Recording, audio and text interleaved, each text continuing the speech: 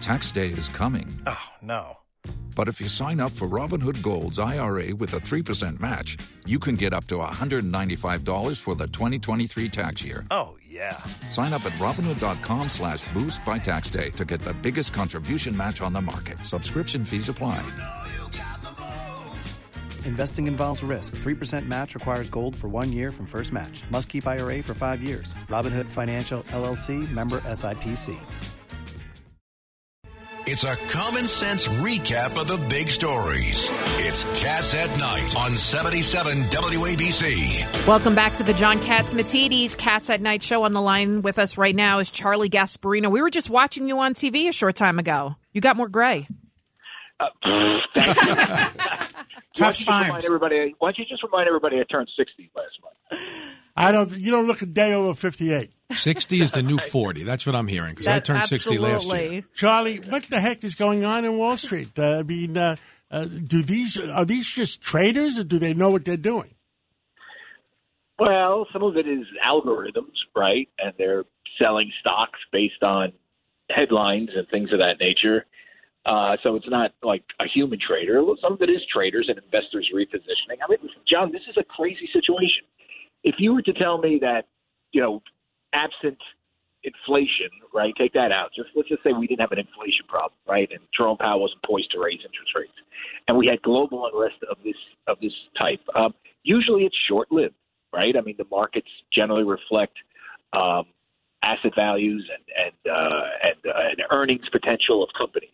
And, even if a significant war in Europe, if, dollars to donuts, the indigestion dies down after a month because S&P earnings are slated to be, not bad in the next year. Okay. But we don't really have that. We have that on top of a rising interest rate environment, which, the Fed is saying it's going to raise rates 25 basis points, but who knows how much they're going to have to raise in the end because it's. Well, I don't think it's any longer 50. It's probably 25 down.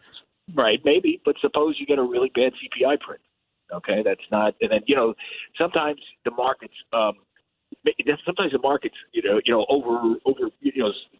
basically push the Fed aside and say, okay, we're going to sell the bond. We're going to sell the 10-year, and therefore you get higher interest rates on the 10-year. You get a yield curve inversion. So just remember that that could happen. Charlie, it's Tony Carbonetti. I saw you speaking before about cybersecurity and our banks probably getting hit a little more today from some Russian hackers. But I'd like to believe our banks, I know they spend hundreds of millions of dollars playing defense. Don't we? I mean, billions. Yeah, billions. I'd imagine the Russian banks are more susceptible to our hackers than we are to theirs. I would hope. Yeah, but, are we hacking them? I mean, no one really knows.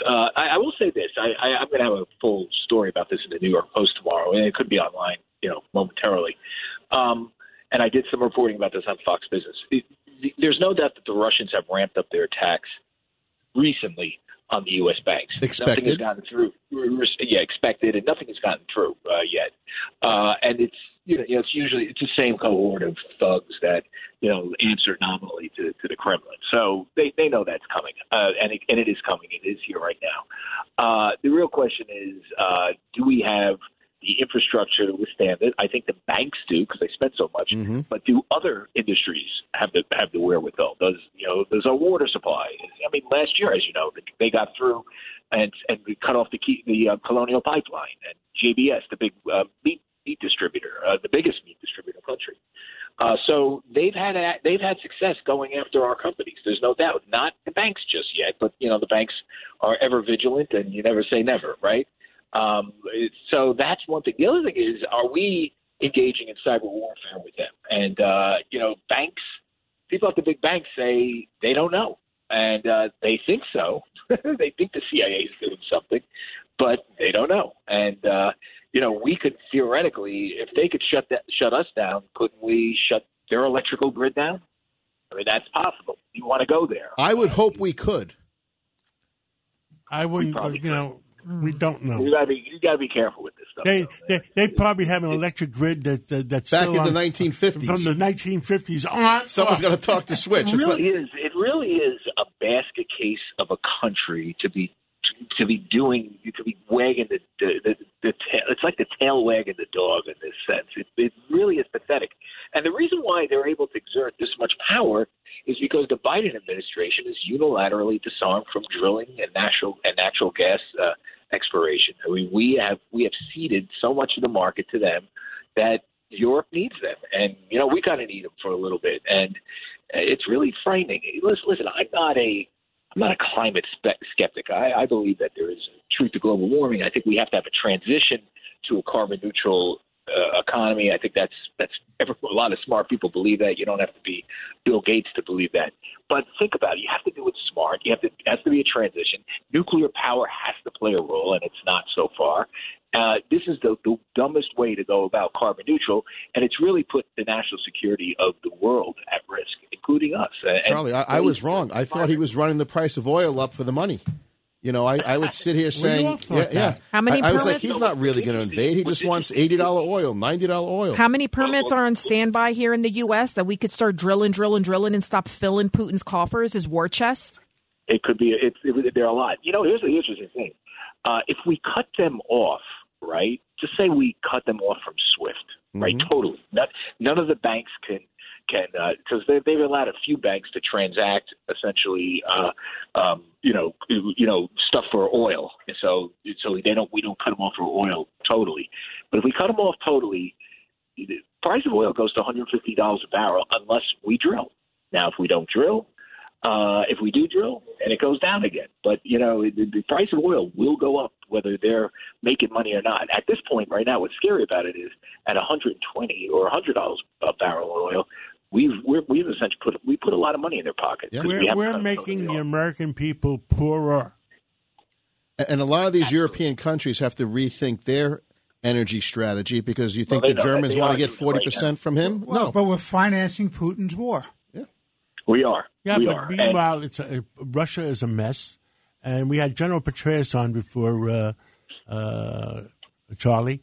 And nobody really knows on the outside world what the heck is going on, except he's scared that if we put him into the corner, that he has that nuclear option. Yeah, I mean, I'm just wondering, is he that crazy or is he crazy? I think his own generals have to take him out at that point. Yeah, I think crazy. They may. I mean, why? Russia could be such a vibrant economy and a prosperous country. It's literally, just get rid of him and the oligarchs. And, American businesses would love to do business there. It's an oil-rich, it's a mineral-rich place. The people are generally nice. The Russian people. He's undone everything in the 90s and early 2000s. Well, it was undone. The rumor was, and I think it's true, he'd rather be partners with the European community than be partners with China. I think China is telling him to go fly a kite right now. I think the world is telling him to go fly a kite. I'll tell you, every banking executive I know, I'm talking about CEO level, they are talking about China. They are watching everything Xi does. Does Xi tell him? Apparently, the rumor is that Xi is annoyed that he promised a victory in 3 days, and now his own troops are starting to. I read something in the Post not too long ago, a couple of hours ago, that his troops are actually giving up without a fight. Some cases, and it's really quite remarkable. So, listen, my guess is the guy before he does any nuclear weapons, and I guess Petraeus would be a better source than me, but just common sense wise, he conventionally flattens. If he really wants it to win, he flattens Kiev. I mean, just does a Chechnya on him and just totally takes him. I mean, he's done that in the past, Yeah. Well, Charlie, so that's a scary thought. We're out of time. I want to thank you for giving all the comments to the American people and letting them know what the pulse is. And thanks for having me on your show, John. Always good to have you. Thank you. Thank you.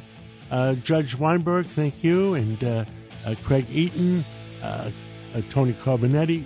Chief. Don't call me Chief. Thank you. And my sidekick, Lydia Serrana, thank you. And let the world pray for the people in the Ukraine. And let the world pray for, we need prayers in New York, too. And pray for America. God bless America. Thank you.